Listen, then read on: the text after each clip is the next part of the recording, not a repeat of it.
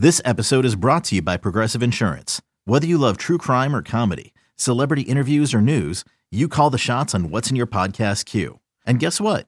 Now you can call them on your auto insurance too with the Name Your Price tool from Progressive. It works just the way it sounds. You tell Progressive how much you want to pay for car insurance, and they'll show you coverage options that fit your budget. Get your quote today at Progressive.com to join the over 28 million drivers who trust Progressive. Progressive Casualty Insurance Company and Affiliates. Price and coverage match limited by state law. You could spend the weekend doing the same old whatever, or you could conquer the weekend in the all-new Hyundai Santa Fe. Visit HyundaiUSA.com for more details. Hyundai, there's joy in every journey.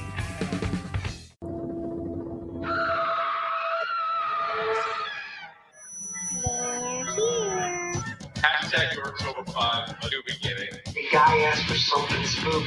We are going to combine efforts and get a new top 50 of horror list. We're bringing back the murder mystery. Jamie didn't commit suicide. She was murdered. We're going to solve this son of a bitch. And scary stories to tell in the dark. All right. Oh, Thanks look for at tuning that, in to another episode of Hashtag Dork. My name is Rich Keefe, joined as always by Davey Eyeballs. He is Ramian Von Damian. He is promo code Ron Von D. All hail the king of ginger ale. It's Ryan Davey. Davey, how are you? I'm having a great night, Rich. Good. I'm having a great night. I'm in 2 fantasy football leagues right now, and we're recording this on a Sunday, which is not normal for us. Rare for us. I am having a day right now. You are fantasy football wise. In our league, you have Tom Brady, Odell Beckham, Dalvin Cook, Melvin Gordon. It's just a little much at this point. All of them over 30 points, I believe, this week. Yeah, they're just absolutely ripping it. So congrats on that win. I'm going to have to sweat out another one depending on what happens in the Sunday night game, but that's neither here nor there. Ryan, we are a few days into Hashtag Dorktober 5, a new beginning. Yes. And we have been counting down the top 50 horror movies according to the Hashtag Dork Universe. And at this point, we have given you 50 through 43. We are releasing 2 every day until the end, and then it's going to be just 1 a day up until the end here in Dorktober on our Twitter account. You can follow along at Dork Podcast. But for those of you who don't subscribe on the old Twitter, let's just rip through what we've gotten so far. Yes, let's. Number 50 was The Omen, the original Omen. Yeah, a movie that you would think is a classic. I watched, I think last year. I don't like it as much as I did the first time I saw it. I don't think it made my list, but I have no problem with being on our list. I think we've both maintained that little kids are scary. Little kids are scary. That is true. It's scary, and it is definitely a classic. So I have no problem with it being on the list. Number 49 is Army of Darkness, a movie I love, not as much as you, but see, I had a hard time because we just said this. There's again 5 of us voting, and there was a few where people were like, "Hey, can I get a clarification? Like, is blank a horror movie?" And every time I would say, "Up to you, up to you. If you consider it a horror movie, put it on there." Army of Darkness to me is too comedy driven. Like, and I think it's a little sci-fi. It's like sci-fi fantasy more than horror. Yeah, I would have horror. Like I don't even consider it horror. That's why it wasn't on there. But again, I like it. It's got, obviously Ash, who is a great horror hero. Yes. So again, I'm happy that it's on the list. I know you had it really high. I think I did.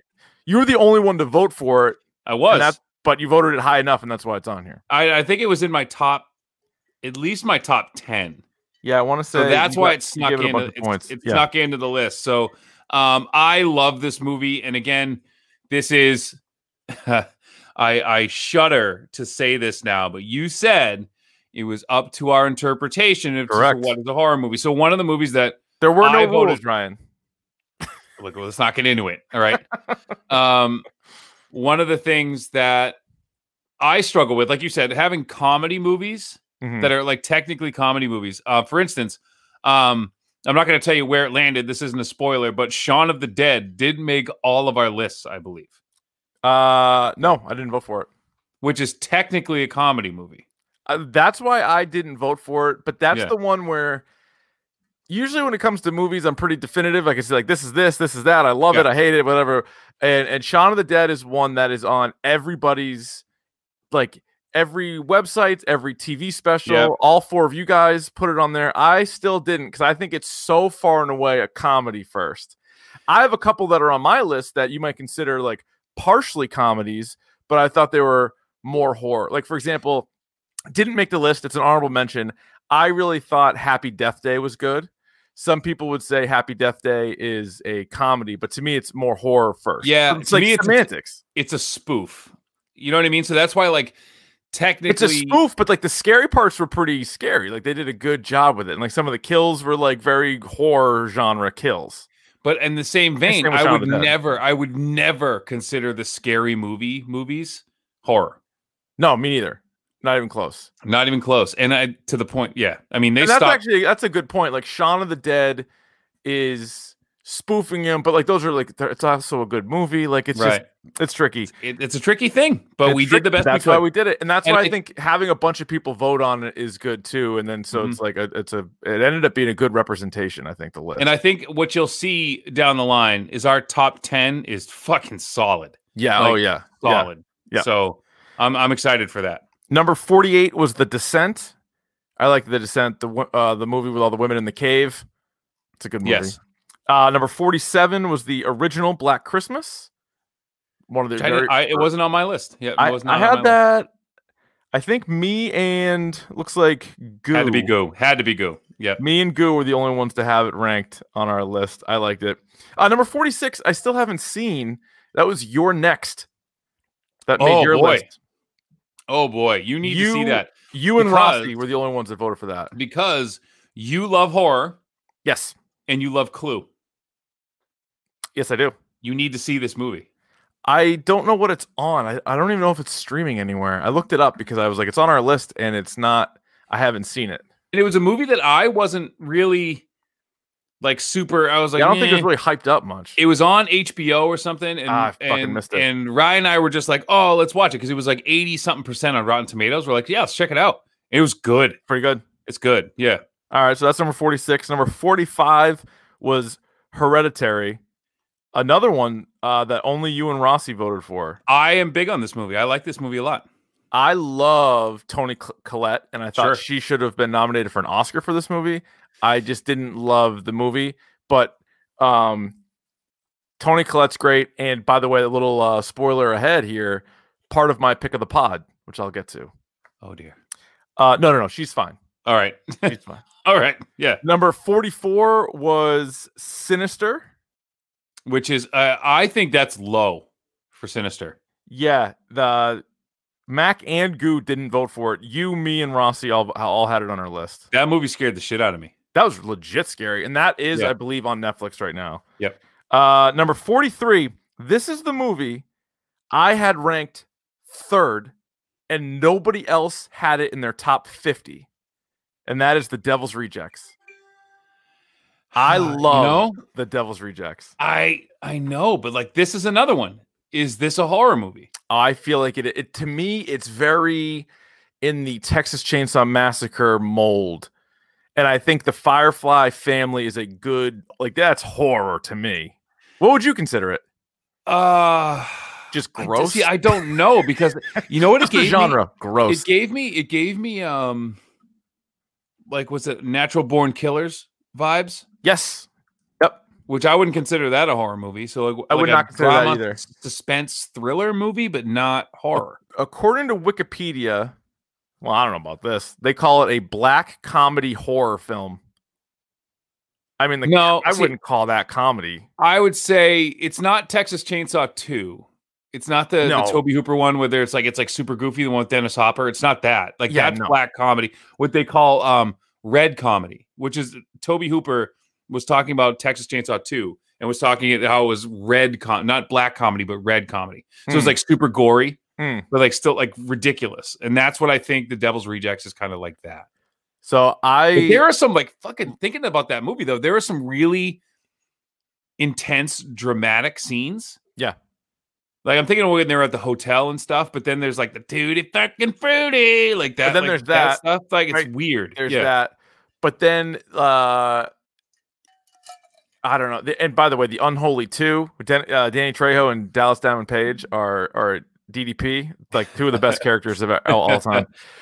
No, I think it's definitely horror. Now, the House of a Thousand Corpses, which it's the sequel to, is more horror, but it's also more fantastical. This is more grounded in the real world. There's less of there's no Dr. Satan in this. And I didn't see, what was the one that came at Lords? What was the Lords of Salem? Lords of Salem. I never saw that. They also had another movie, I believe.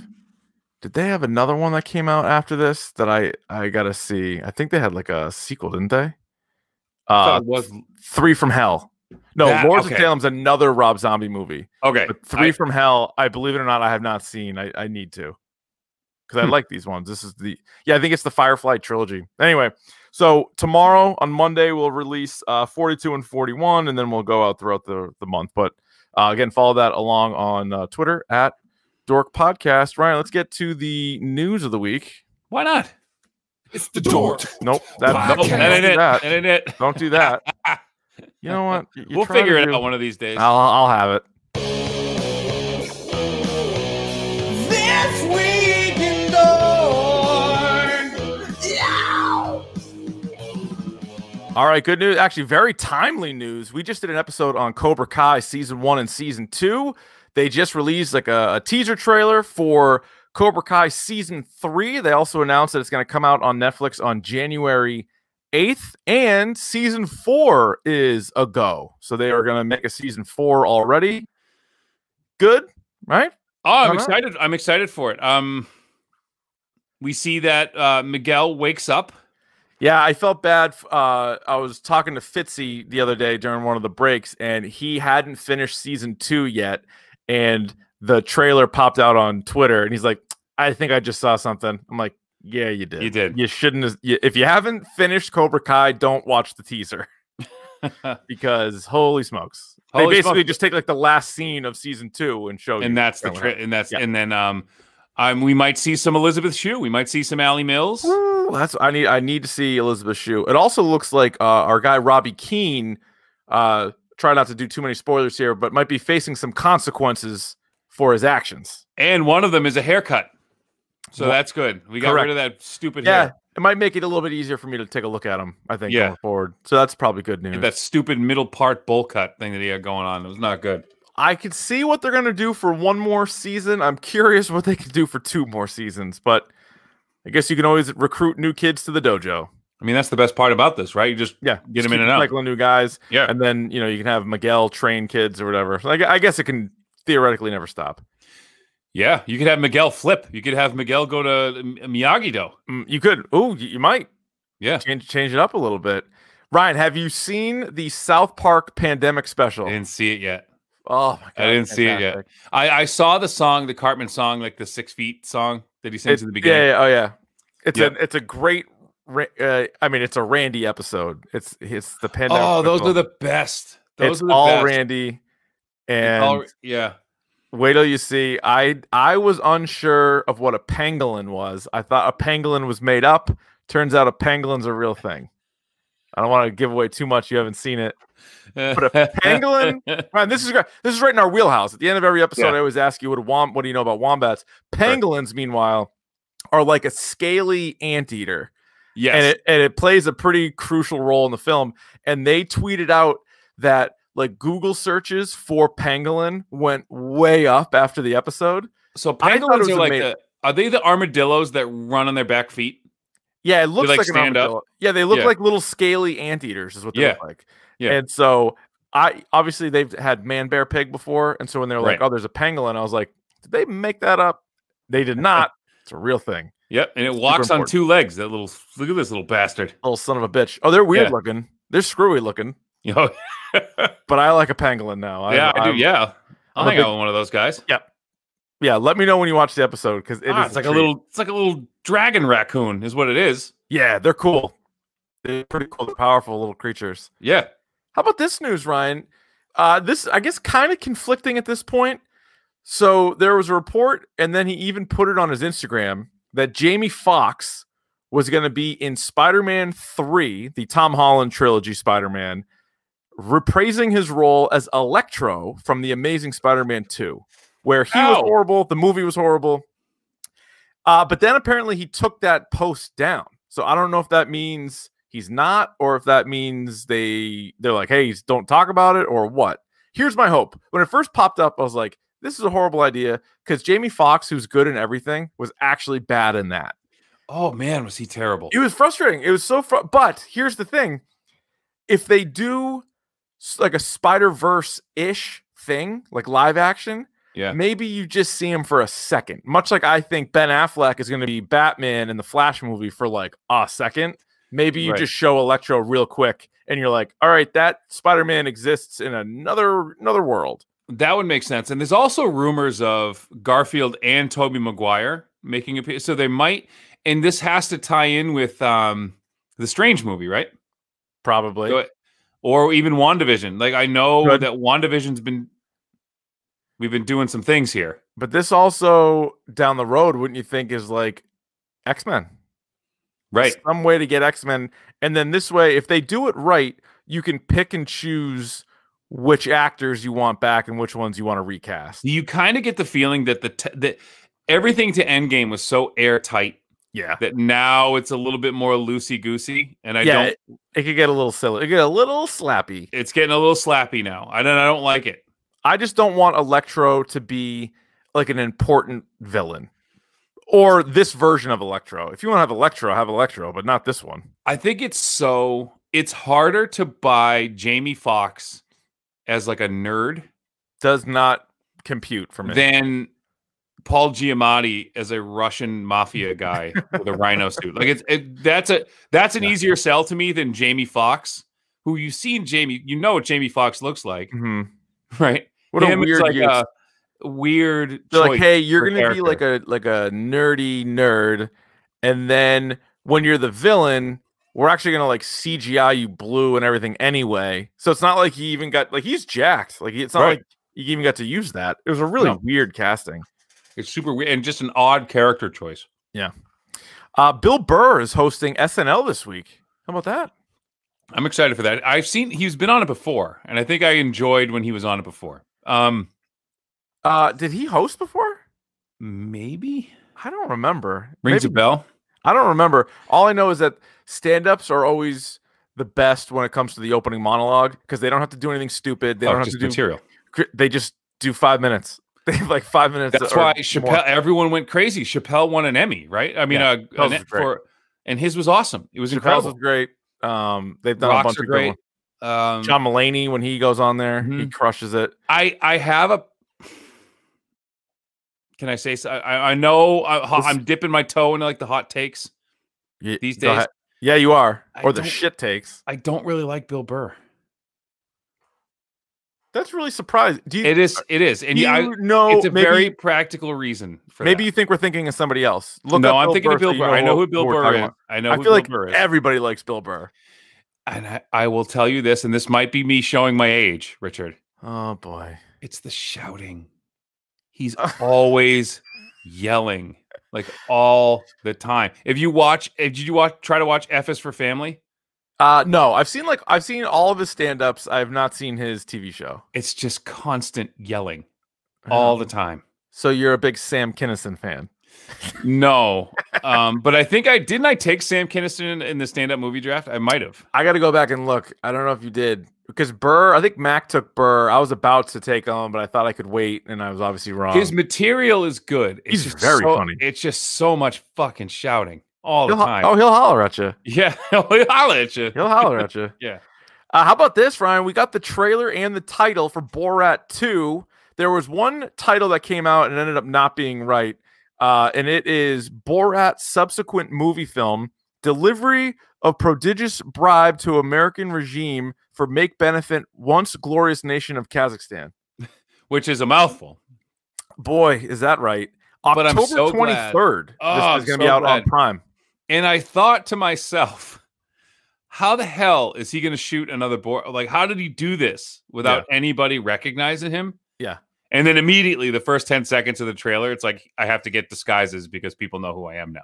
Correct. And it's like him getting escorted out. Because all of a sudden, the last couple of months, his name was in the news twice. He was at like a 3%er rally, and he was somewhere else, and people recognized him. And they got him. So because this has been shot pretty recently, and he wants it out before the election. Like, I don't know if it's going to impact it much, but that's why it's coming out on the 23rd. I don't know. I mean, I'm hopeful. I think the guy's a genius, but it is tricky to any comedy sequel, let alone one like this that relies on people, being fooled. And do you think they're going to have any of the stuff in there that is not like spontaneous or is not scripted? You mean like the Pamela Anderson bit? Like that whole thing was scripted? I'm sure there's going to be things that are scripted in there. Yeah, probably. And who plays his daughter in the movie? I feel like that's she plays, I feel like it's I didn't get a good look at her. But it looks like the girl who played Anne in Arrested Development. No, you think it was her? It looked like her for a second. I mean, obviously she's like got some like shitty makeup on and stuff. Irina Nowak. I don't know who that is. Sandra Jessica Parker Sangiev. Sagdiev. Let me see who this is. It's called as for short. It's called Borat Subsequent Movie Film. Yeah, that's probably better. Yeah, I don't know who this is. I'm looking at the cast of the movie right now. Yeah. Mike Pence, Rudy Giuliani. So it's like, fuck, man. Like those guys definitely. And the premise of the movie, so I've read, is that Borat is trying to give his daughter to someone in the Trump administration in order to curry favor with Premier Trump. So, I mean, that premise alone, like him going, like you said, going to a 3% or going to a Mike Pence rally or something like that, and is going to be really goddamn funny. I think a lot of it was obviously filmed within the last 6 months, so it's also going to be a lot of COVID stuff. Yes, like how people are dealing with it, whatever. And he's wearing his Borat mankini that's made out of a mask. Like in the trailer when that scene where he's in like that, was it like a log cabin or whatever with like those guys, like, is that legit, you think? I hope so. Yeah, because you remember when in the first movie when he was on the bus with those college kids? Yeah, that was 100% legit, and they were all real pissed off about how it turned out. I was telling my nephew who's 15, I was telling him about this movie, and I'm like, oh my God, I'm so excited. And he's like, I've never seen the original Borat. So, well, sit down. Now this is bad. This is me being the cool uncle, but bad parenting. Like I told him, dude, you got to watch it. You absolutely have to watch it. And he was asking me, no, 15, you can watch that. Oh yeah. And he thought it was hilarious. He's like, but how did nobody like punch him in the face? And I was like, well, I know those college kids. Yeah. The comedy guy, the comedy coach, and the driver's ed guy all tried to like sue him. Mm-hmm. And he was basically, and they have everyone sign these waivers. Yeah. And the fine print is such that they think they're being interviewed by somebody else. And then so the whole thing is, they think they're getting legitimately are talking to like an emissary from Kazakhstan. Well, that was like, do you remember the Ali G show when that ran? And like the guests, every episode that he would have on was insane. It was like Pat Buchanan and like all these like big time Donald Trump. So Trump claims that like he sniffed it out. He didn't. But he was like closer to sniffing it out than some of the other people that just sat there and like thought he was like a real guy. And if I remember correctly, Trump got up and he walked out. Yeah, I think he did. He did, but he was in it for a while. Yeah. Billy Mitchell, our guy Billy Mitchell from the King of Kong, apparently was on AEW. That's like the WWE's like rival. Yes. I got to find out more what the deal is from Rossi and Billy D. I don't know what the hell happened there, but apparently people were tweeting us. I don't know. They got a shot of him. So he was there. Speaking of our friend Jason Rossi, let's get to the next portion of the program. This is This Week in Horrible Rossi Takes. All right, here we go, Ryan. I haven't made it all the way through the most recent Pop Culture Pile Driver episode just yet. Billy D, and they had a guest on, and they were doing best finishing moves, like wrestling finishing moves. Like they're like a tier system of finishing moves. Great idea. But one thing that did come out of that is that Rossi thinks the people's elbow is crap. It's the most electrifying move in sports entertainment by the most electrifying sports entertainer. How can it be crap? It's a I never saw it as a finisher. Now hang on. So I think the rock bottom is the actual finisher. Yeah, because it's always, how does he start it? It's always like a spine buster. It's a spine buster. Yeah. Into the people's elbow. So like I thought it was, but sometimes you'd rock bottom your ass too. Sometimes rock bottom into the people's elbow, or it's like a DDT into the people's elbow. So that you're already done. It's just the people's elbow is just kind of like the. So I like that. I like a little mustard on my hot dog, as you know. And that's all it is. So like you get the steak, and then that's the sizzle. Yes, and it's all about sizzle with him. And it's the whole setup. You're already done. It's not just a fucking elbow drop. It's one thing if you don't like Hulk Hogan's leg drop, I'm with you. That sucks. Because it's every asshole's leg drop. It's a stupid move. It wouldn't hurt. And you're like, oh, the same thing with the elbow. Watch some of those people's elbows, though. He puts his whole body into that goddamn thing. It is incredible. He throws his fucking thing into the crowd, his little elbow sleeve, does the woof woof, then runs back. Sunglasses sometimes. He's got a great bit of momentum going off the rope, side to side to side to side. Then he stops. You're like, whoa, wait a minute. And then whole body elbow. That's a fucking dope move. When he started later in The Rock's career, when he stopped, he would slide into it. Like that was the shit. Incredible. But, again, I don't think that the people's elbow is technically, because the finisher, it depends on how you define finish. Like I think a finisher is the one that knocks you out. Yes, which and that's the rock bottom. In today's wrestling, doesn't exist. It started years and years ago because somebody would kick out and they're like, oh my God, he kicked out of the finisher. And then so you're like, there's only one way to go from there, and that is kick out of the finisher 5 times, which would make me suggest not a finisher. Not a finisher. So and that's why, no one ever really, I think that, not I don't say ever, but the Stone Cold Stunner, like that was, you're done. Well, that's the greatest of all time. You're done. So the Stone Cold Stunner is the greatest of all time. And I would say, who is it? Scott Hall probably sold that better than anybody. The Rock also sold the pants off of it. The Rock would jump into the third row after he would like if you hit it and jumped and then landed flat on your back. That is the best way to sell a Stone Cold Stunner. Donald Trump did not sell it very well. He just went down. How about the Bronco Buster? Was that where did that land? Because that stunk. I didn't even heard the whole episode yet. All right, the Bronco Buster's not great. And X-Pac once tore his asshole doing that. Did he really? He did. He tore his asshole. Ripped it apart. Someone mentioned in the chat the Razor's Edge. I love the Razor's Edge. I love the Razor's Edge because every time I saw it, I'm like, I'm going to watch someone die. Yeah, that one was weird. It's like, it's already like a sweet kind of like, it looks like you're just doing like a power bomb, but then you're like, oh, wait a minute. Oh, no, you're getting them all the way up there? And like now you're doing and you drop him right on like the back of his head, like on his shoulders. Like that's so dangerous. And you would think too, you're like, Razor Ramon or Scott Hall, huge dude, but there were guys bigger than him, and you're like, that's the beauty of the stunner. You could do the stunner to the biggest guy, smallest guy, whatever. It doesn't matter. Some of those moves, you're like, you can't do that. Like Lex Luger had the torture rack. Yeah, do that to Yokozuna. Go ahead. I mean, I know he scooped him up kind of, but like you gotta. It just. What was the one you like? The drop toe hold? Was that your thing?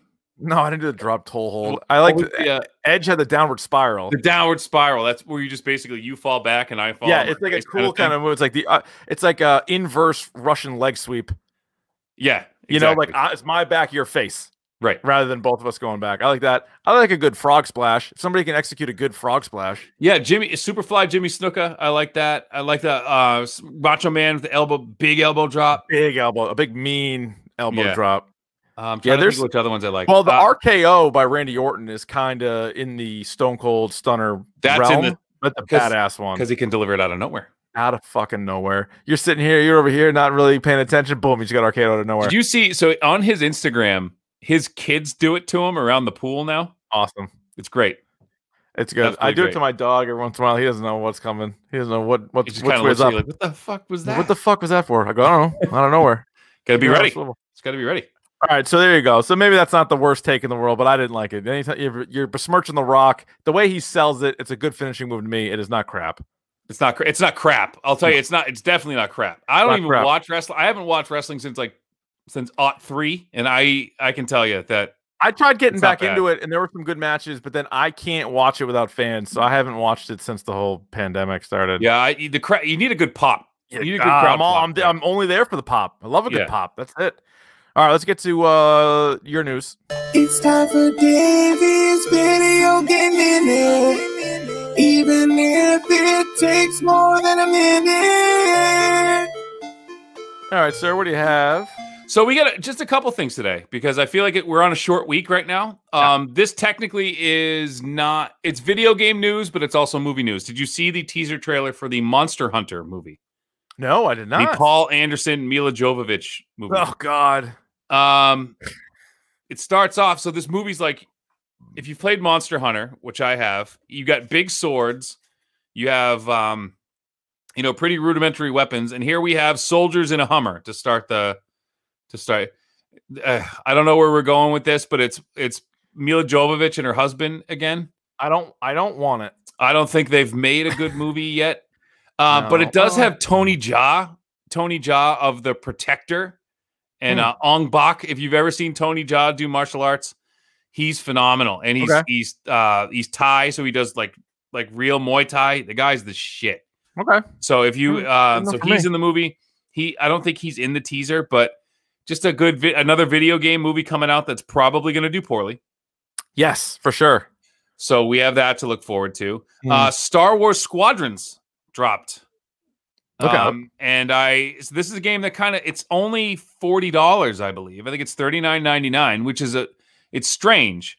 But what they're selling this as is it's basically like a 4-on-4 or 5-on-5 X-Wing versus TIE Fighters like multiplayer game. So there is a single player mode, and people are talking about how the single player feels a lot like just a long tutorial to get you to play the multiplayer. Oh, okay. But I kind of want to check it out. I kind of want to pilot an X-Wing and an A-Wing and a Y-Wing and like all these things. And then you have, I think there's 4 or 5 different ships for each side, and they all do different things. So like think Overwatch in the sky, in space, and in Star Wars. We're going to take it to space. So it is all platforms. I don't really know which one I'm going to play it on yet. But I think it's worth a look. For $40, it might be worth a look. Okay, cool. The other thing, there's a new game coming out. It's a Japanese RPG, so a JRPG called Genshin Impact. People have been talking up a storm about this game. It's basically a Zelda clone with anime characters.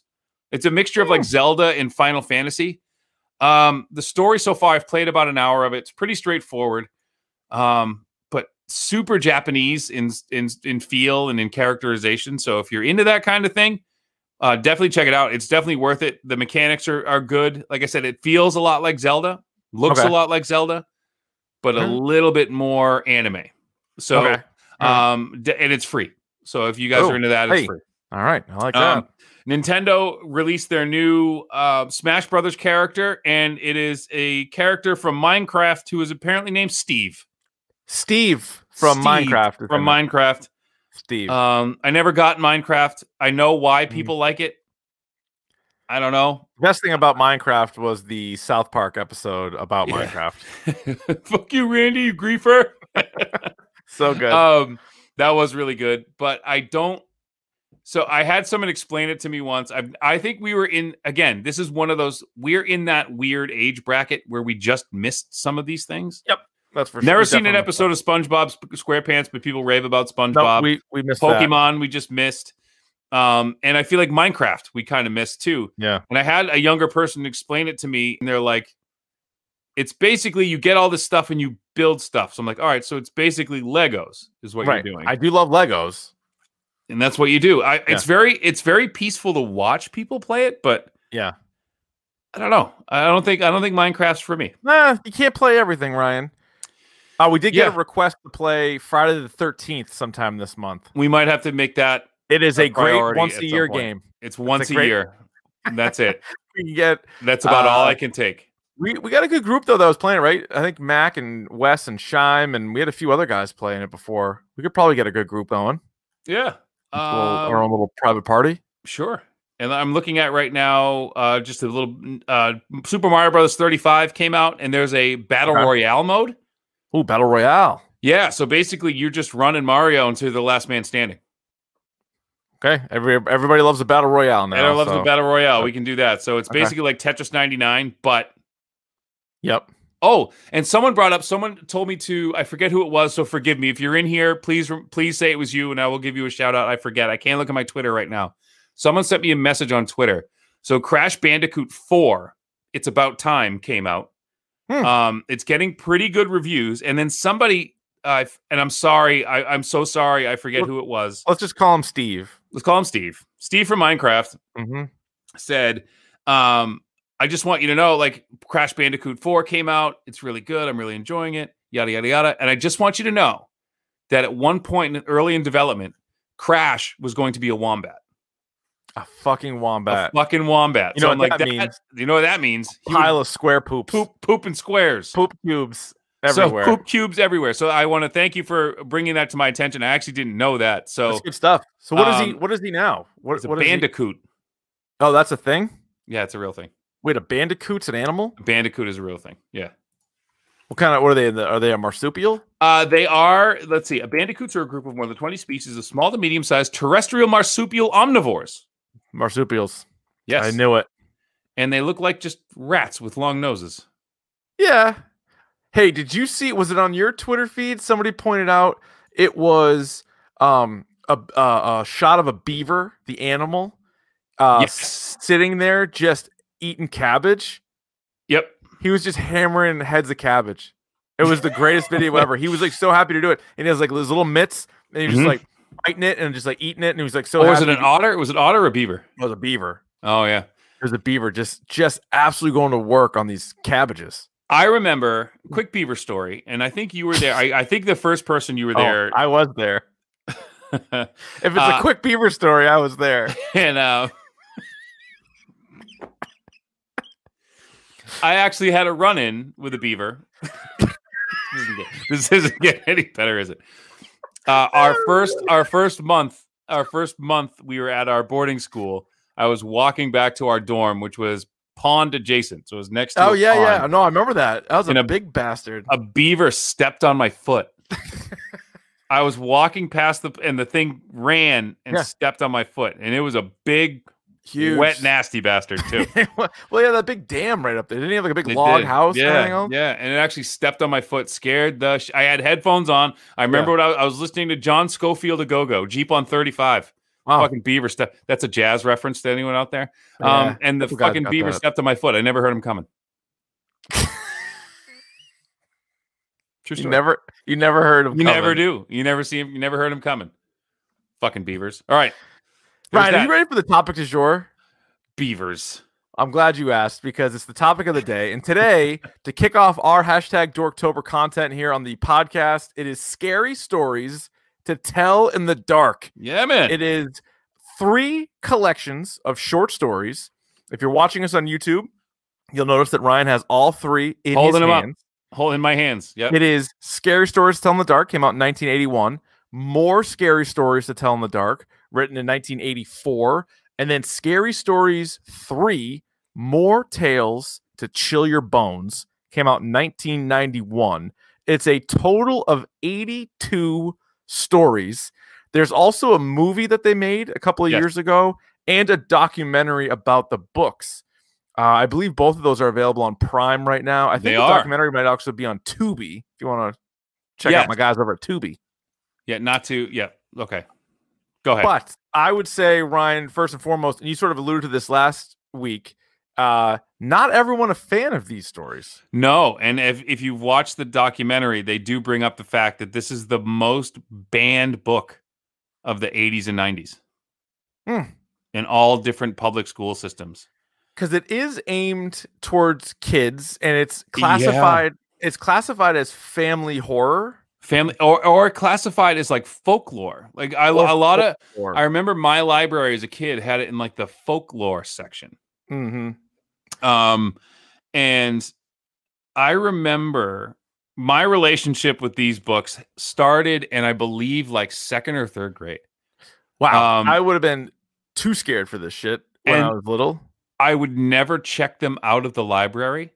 Remember when you were a kid and you would go to elementary school and you'd have library time? Yeah. I knew exactly where they were, and I would go find them. And I think I was in elementary school when 3 came out, and I read these so much, and I read these so much that the librarian in my school told me the day she got it. Oh, like there's a new one. Because I would go into so we'd have, remember every day you'd have the kid, they call them specials. Yeah. And so we'd have music one day, and then have art, and then have gym, and then we'd have library one day. So every week I would go into the library and I would grab one of these books. And I would never, and she's like, do you want to check it out? You want to take it home? And I'd be like, absolutely not.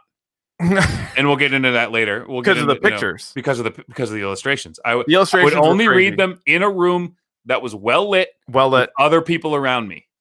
I also remember there was audio, I guess it would have been tapes back then, that somebody did the readings for, and it was pretty haunting. And I remember, I think during around Halloween, I want to say my 7th grade teacher would play some of them during class, or like at the end, during like the week of Halloween or whatever, or maybe just the day of Halloween. But I still remember it like pretty vividly. And I think one of the reasons why people have problems with it, because like with a lot of horror stuff, especially when something's kind of implied, you can kind of talk it out on both sides. You're like, well, a younger kid could deal with that. But then you're like, I don't know. Because they kind of skate the line. Like, again, they do. A lot of times, just like when movies are being rated, if there's no blood, sex, or like the F word, you can probably get away with it being PG or PG-13. But it doesn't mean it's not super scary. I mean, the movie Poltergeist was PG. Poltergeist was PG. Jaws was PG. Now, they didn't have PG-13 back then. Right. But they did have R. And they were able to get them both rated PG. The Conjuring was the first movie, I believe, ever rated R, because they just kept coming back to him and saying it's too scary. But really, everything about it should have allowed it to be PG-13, but they pushed it towards the R rating, which, whatever. I think it kind of helps some horror movies in that sense. But I'm surprised. So you have 2 young daughters. I do. What age, or have you already introduced? You told me the story last week. You sort of started to introduce them a little bit to these. So a little bit, and because the great thing about these are the illustrations are scary as shit, and we'll talk about those in a little bit. But yes, so we didn't show the girls the pictures, but in every single one of these books in these collections, there's always a section of like funny stories. Or ones that you think are scary and they wind up being funny and they wind up being kind of light and stuff like that. So and a lot of them have like sort of like just like blah blah blah blah blah, and then it's over.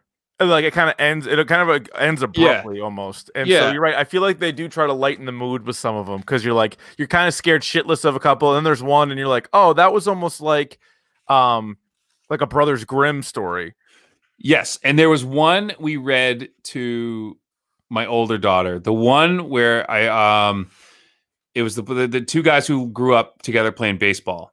Okay. And they kept asking if there was baseball in heaven. And the guy comes, he dies, and he comes back to his friend. And he says, I have good news, I have bad news. He's like, what's the good news? He says, there is baseball in heaven. And he said, all right, what's the bad news? He's like, you're on the roster tomorrow. You're playing tomorrow. Mm-hmm. It's like, and she like didn't get it. Yeah, right. You know what I mean? Oh, right. So that, So she's kind of enjoying it, and we're telling there's the one called the Viper. We're like, oh, I'm the Viper, I'm coming. And he's like, I'm going to wash your windows, like at the end. And she's just like a window washer.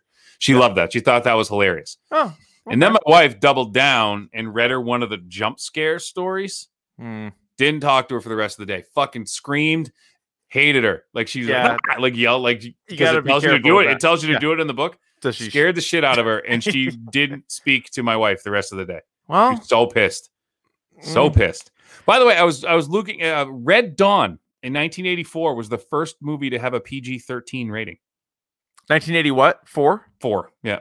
Yeah, so Poltergeist came out in 80, I believe. 80 or 81, yeah. Yeah, so that makes sense that they didn't have that yet. Do you want to do just I have a list of 5 of my favorite / most memorable, and then I have a few other ones, because we didn't go over this beforehand, so you literally could have the same list as I do, but there's so many different stories that you want to cover. So you just want to like ping pong back and forth. Sure. So go ahead. Give me one. All right. So one I thought was pretty good. I have it a little bit lower on my list. It's called The Thing. So this is a story where it is 2 friends that are on a walk, and they see in a field like a weird man-like creature crawling, and then he eventually stands up, and they're like, well, what the fuck is this? And then they're like, well, let's just keep walking. And the thing kind of disappears, but then they notice it again, and then it kind of follows them home, but nothing really comes of it. A year later, one of the friends gets a terminal illness and is now in the hospital. Mm-hmm. And when his other friend comes to visit him, he notices that he looks exactly like the creature that they saw before. So it's one of those there's been movies like this too. And a lot of these stories have inspired movies, but it's just one of those fucked up things where like it was the mirror image of what he had seen before. And it was like that guy's dead body kind of seeing him before he got sick.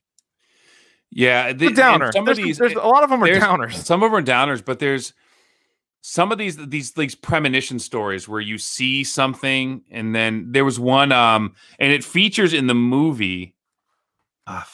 It's one of the scarier illustrations too, where this woman keeps having this dream, and she's in this room, and there's this. It's like a red room, and then this pale-faced, dark-eyed woman comes up to her and says, like, "Don't leave now. This is an evil place." And then she comes to then she switches hotels, and she goes to and it's that room. And then the girl comes and brings her tea. Like there's those like premonition stories that are actually super, super scary. Yeah. And one of so I'm going to bring it up right now. The Wendigo. There's is a great story. And and what I love about these stories too is all of them are based on actual folklore and things that are told in different regions. So one of the selling points to any librarian is like, no, these are actual stories that people tell each other. This isn't some shit that this guy made up. Like he actually did research in different parts of the world. Yeah. And in the back of every book, there's notes and you can see where the story came from. So there's a little bit of history there too. So in talking about the Wendigo, I mean, there's a story about this guy who's a hunter who finds, they refer to him in this book, not great. They refer to him as an Indian in this book, but he finds a native, Canadian guy who's going to help him hunt. Yeah. And long story short, the Wendigo, they start saying his name. They say your name on the wind, and you know they're coming to get you. So he runs, and then basically he keeps talking about like how his feet are on fire. What does he say? Like, and basically the story is the Wendigo they pick you up from the air and drag you on the ground at such a speed that your feet burn off.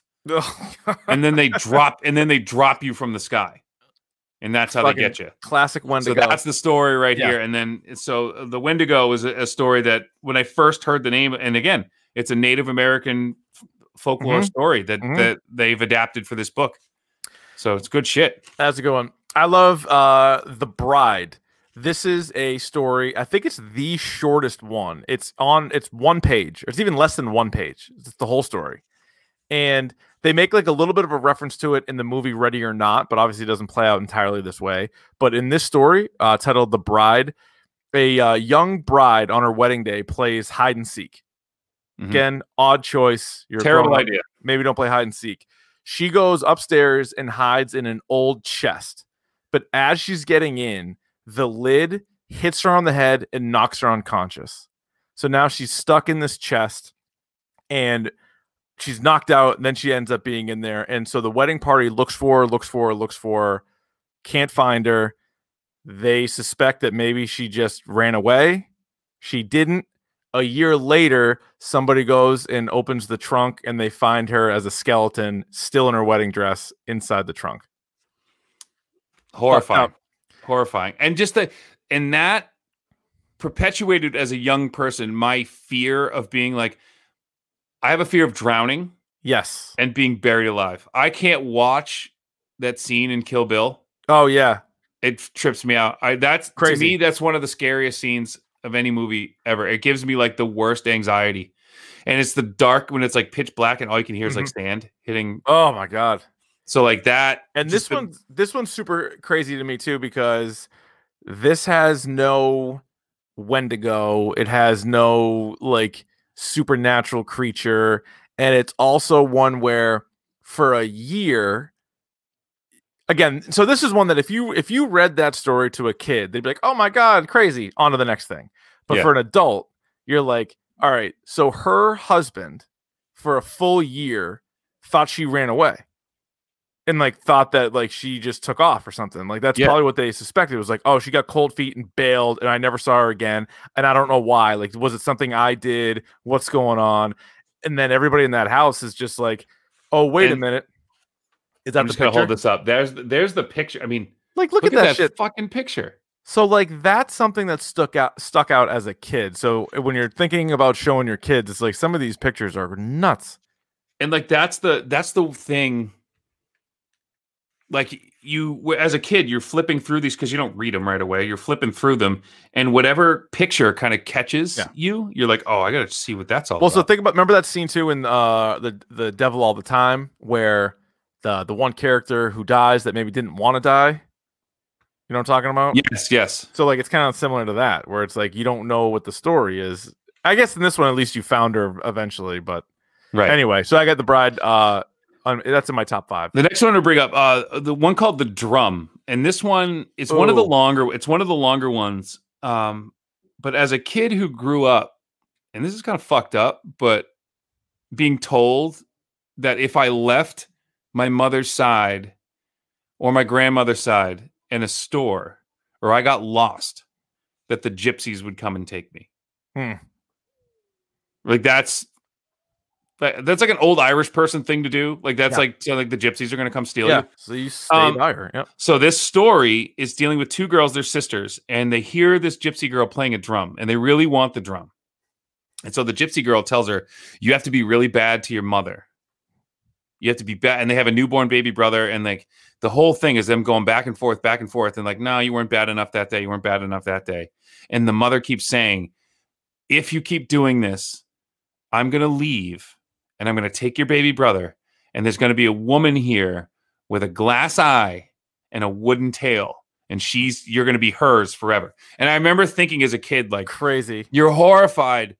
I remember one of the scariest things in my life as a kid, and this is fucking stupidest thing, but going to Surf Coaster in Laconia, New Hampshire, in Weirs Beach. Love Surf Coaster. And running up to a woman. I thought it was my mother, and grabbed her leg. Yeah. And it wasn't my mother. Oh God, terrifying. And that was fucking, and so terrifying. So that stuck with me. Yeah, and so the girls are horrible to their mother, and the mother's crying. She's like, "I'm going to take your brother away." Like they do bad stuff to the brother just to get this drum. And then they go back to the gypsy girl. Yeah. And she was like, "I was never going to give you the drum anyway." Well, because didn't she say there was somebody in the drum? Isn't that part of the story where she's like, "Oh, there's like a little man inside the drum"? No, that was. Let me see. Or is that a different story? Because they were like, they were like, "You need to be naughty or you need to be mean to your mom." And then she was like, they would be mean to her, and then she'd come back. She's like, "No, you got to be even meaner than that." And you're like, "What?" So in the story, I forgot this part too. So they finally talk to the girl. And then they go back, and their mother and her brother are gone. Right. And they're like, "Oh, they'll be back. They'll be back in a couple days," and they don't come back.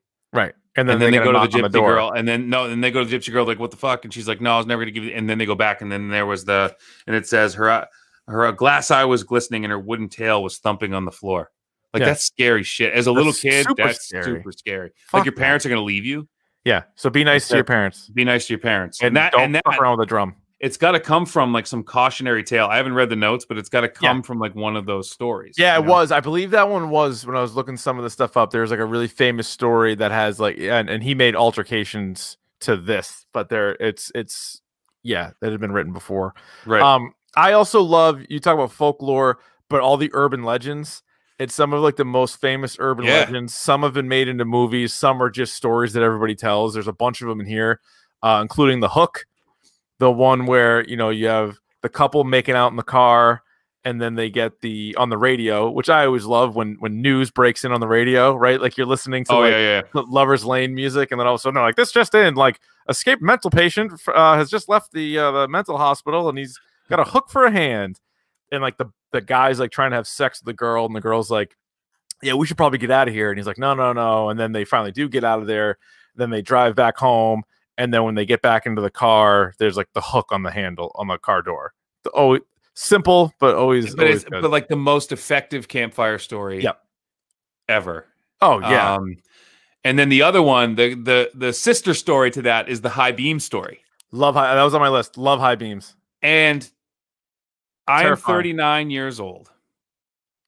every time I go in my car and I hit the thing to unlock the car, I always look in the back seat. It's scary. I do it every time. If I'm by myself and it's at night, it's almost like, and this is embarrassing, when you're in the basement and you're ready at the light at the bottom of the stairs and you hit the light and you run.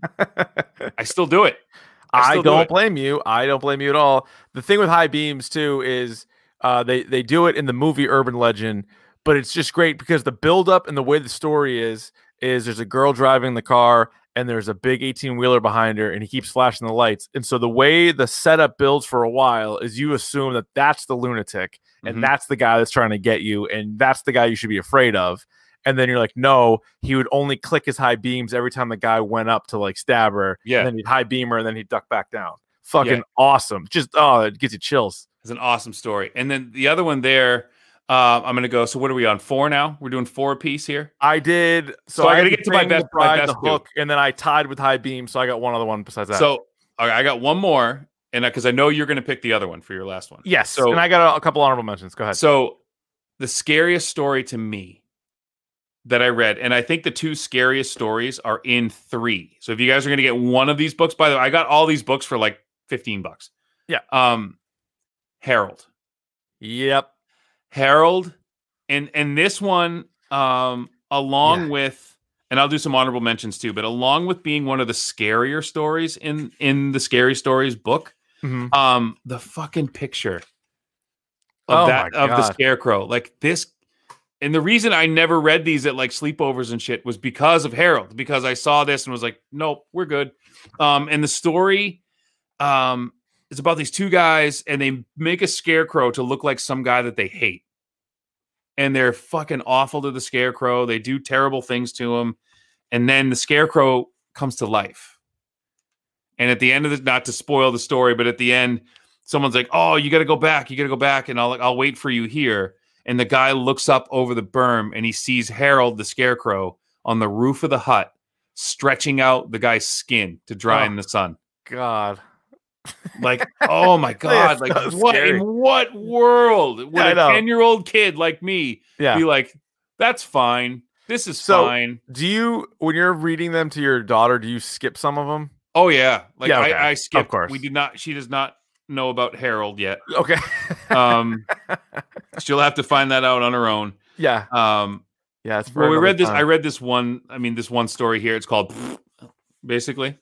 Yeah. Where like the ghost is like, oh, there's a ghost in your bed, and then the little girl's like, get away from me, and the ghost goes, and that's the end of the story. Yeah. She loved that. But so like, some of those are good. You don't need to know about Harold just yet. Save it on Harold. Save that. Yeah.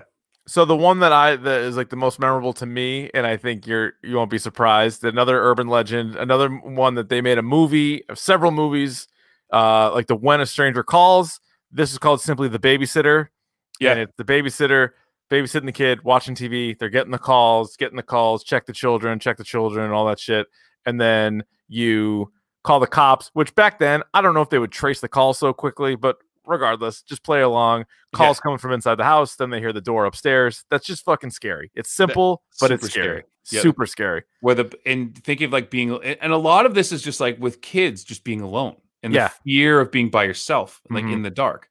I mean, that's kind of what it's playing off of, but that's one of those famous, super famous. Yeah, the urban legend ones I like a lot. And speaking of urban legends, so the other one I would mention too, which I thought you were going to mention, is the Red Spot.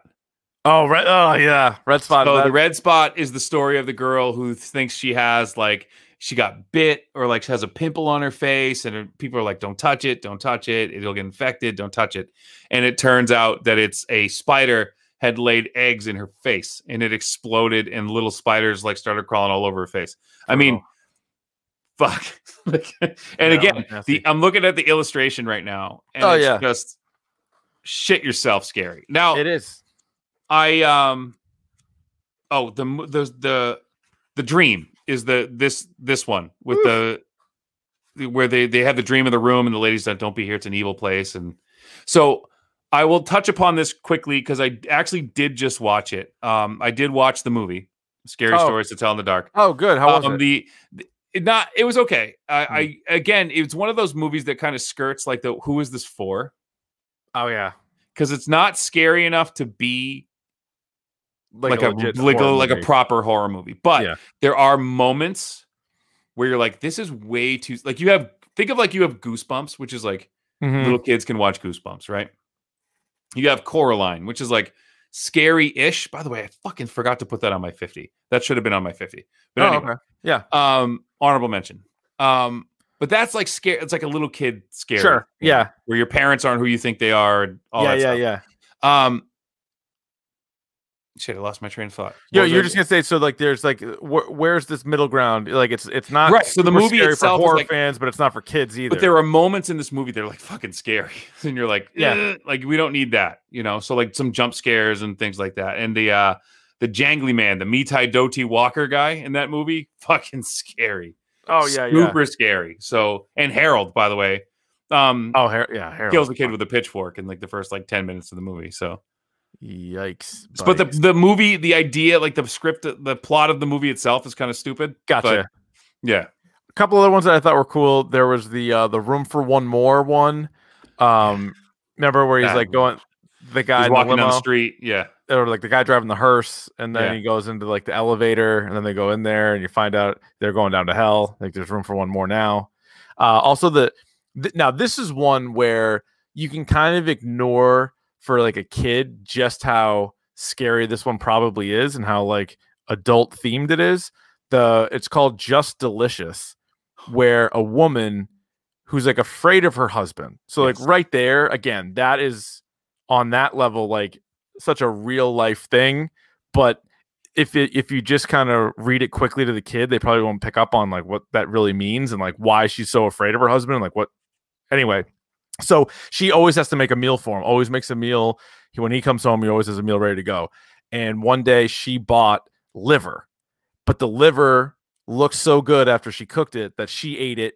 And so she had to go get him something. So she obviously went next door to the funeral home and there was an open casket and she took out a human liver, brought that home, fed it to her husband. And he loved it. He loved it. That night, fucking ghoul shows up and is like, "Who ate my liver?"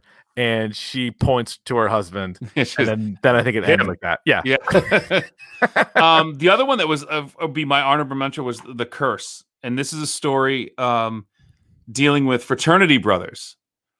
And they go into like this haunted house, and it's like this initiation, like hazing thing, and there's like the description of like these horrible story, like horrible sounds, and like shit happening, like blood on the floor. And every year, one of them goes crazy or dies. Fucked. So, and this, obviously, again, we keep going to the illustration, but no, they're nuts. The illustrations are more than half of it, I think. And the fact that these two guys, so Alvin Schwartz and like Stephen Gamble, like never talked about this. Like he was like he doesn't do a lot of interview. He didn't. I think both of them are dead. Okay. But I know Stephen Gamble might still be alive, but he doesn't talk about these books really. Alan Schwartz died like after writing the third one, pretty much. Yeah, he died a long time ago. But they were talking about how they would talk on the phone, but they never really met. And so, interesting. Stephen Gamble's illustrations were basically he read the stories, and that's what came out. So he didn't want, and he would talk about how he didn't want any input from the author. He wanted to see, and then if they had to make changes, they would, but I guess they just kind of let him do his thing. Yeah. And part of the reason that these books were so like banned was because of the illustrations, is because kids were getting scared. Not so much as the words, because you said some of these are funny, but the accompanying pictures. But then you have like the scariest goddamn thing. Yeah. I mean, just look at the cover of that book. Like you saw that as a kid, and you're like, I don't know what this is. I don't want to. Wait, this is this is for kids. And you're like, yeah, go ahead, have at it. Have at it. This is a collected thing. Reading level 4 or 5, 4th and 5th grade kids. This is who this is for. I was an advanced reader, so they let me read these. I know I'm sleeping with the light on tonight. I know that much. I know guided reading level P. Like this is. Yeah, but I mean, these are all collected folklores. These are all things that exist in the world. Crazy. So great shit, man. If you want kids to read, there you go. Yeah, check it out. Scare the shit out of them. So let us know what your favorite stories were. You can email us dorkpodcast@gmail.com, or you can tweet us @dorkpodcast what your favorite scary stories to tell in the dark were. Ryan, let's get to the old pick of the pod. Let's do it. Pick of the pod. Pick of the pod. Pick of the pod. Pick of the pod. All right, would you like to kick, receive, defer, or defend a goal? I will receive. Okay. This week. I have 2 picks. One of them is, again, didn't want to talk too much about it while we were doing this, but it's just called Scary Stories. The stories of the books that frightened a generation. And it's it's on Prime Video right now. It's free to watch. And it's just about how these books were written, how they were received, and just kind of the legacy that these books have for people of our age, like what these books mean to us. Because, cool. a lot of they're banned. I don't think you can really you can buy them, but I don't think you can find them in like a elementary school library anymore. Right. Oh, interesting. So I don't think there's readily available, but now I have all 3 that my children will read and probably love. Yeah. I'll check out. I haven't watched the documentary yet. I'll definitely check that out. But it's cool because they have all these artists that try to recreate like Stephen Gammell's stuff, and they can't. No, and they don't want to. But one girl has a really cool tattoo sleeve of his stuff. It's pretty fucking awesome. That's probably scary though. It's awesome. Yeah. All right. What's your other thing? The other thing is I finally watched on Prime too. I have it just queued up right in front of me. I finally watched Honey Boy. So is that Shia LaBeouf? It's Shia LaBeouf wrote it and I think directed it. Okay. And it's basically the story of his life, right? Told by him and his relationship with he plays his dad, but it's about his relationship with his father. And you can tell, so it's the kid in if you've seen Manchester by the Sea. Yeah. The kid in that movie plays older Shia LaBeouf, and you can see like the story's told mostly with him in rehab. Okay. And there's flashbacks to him being a little kid, and the little kid who plays his name's Otis Lort in the movie, but it's clearly Shia LaBeouf. Yep. And it's actually very, very well acted. So if you guys are into like a good movie, so check out Honey Boy on Amazon Prime. Here's a show, Ryan, on Netflix that I missed last year for some reason, and it felt like it would be one that I would want to watch, but the way it was sort of presented to me, I forget if it was just the plot of it or the way that maybe the trailer that I saw, I didn't watch it right away. And the show's called Unbelievable. And the quick synopsis is, after a young woman is accused of lying about a rape, 2 female detectives investigate a spate of eerily similar attacks inspired by true events. So it's dark, it's heavy, it's as serious issues you can talk about. But it was something about, it was like like a documentary but acted out. For some reason, that's what it was in my mind. I'm like, well, wouldn't you just want to see the documentary of it? Right. But it's really just, it's based on true events. It's unbelievably well done. And Toni Collette, who I love, shows up towards the end of the 2nd episode and then is like a major character the rest of the way. Is awesome. Like, her character is such a badass. She's a detective. It's so good. The girl who is like accused of lying about the rape, like you'll if you watch it, I don't want to spoil. And she's the one. She's in Booksmart. So right? she's in Booksmart. Yeah. And as I was watching it, and especially in this role, she would be perfect for a Last of Us movie. She could be Ellie, like no problem. Like, I know Ellie looks just like Ellen Page, but this girl could play Ellie. No, that's a good call. She'd be really good at it. That's a really good call. And especially like in this, I haven't seen Booksmart, but like I know what I've seen like the trailer and stuff. That's obviously a comedy. This is like she does some acting in this, like big time. She does acting. It's 8 episodes, and it's like some of them are 45 minutes, some are 55 minutes. I still have an episode to go, so I don't know how it's going to end, but it's been so good to this point that like I'd be shocked if it wouldn't be my pick of the pod. So check out that if you get a chance. Right. Next week. Oh, by the way, Hubie Halloween comes out this week. So I don't know if we'll have time to do a dork short at some point on Hubie Halloween. We'll talk about it. Trust me, by the end of the month. You know you're going to fucking make me do that. Yes. Well, the people want it. Next week, meanwhile, we're going to take a little #Dorktober breather, because The Boys season 2 comes to an end. The 7th episode just came out this past Friday. The finale comes out this Friday. Been a great season. We talked about the first 3 episodes a few weeks back. You can check that episode out in the archives, but we will recap the entire season 2 coming up next week. Probably back on the Monday schedule next Monday. Can't wait. You can rate, review, and subscribe to the podcast on iTunes. You can follow us on Twitter and Instagram at Dork Podcast. Davey twitches occasionally. Very busy man, but we're getting there. We're getting there soon, man. Once school goes back remote, we'll be back. But it's all good. I did forget /ArvonD. Yes, I did forget to mention at the top of the Video Game Minute that, as always, the Video Game Minute sponsored by Wild Bill Soda. Go to Wild Bill Soda right now. They have some really cool things right now. Some cool pins and stuff. If you guys are into that stuff, pins, merch.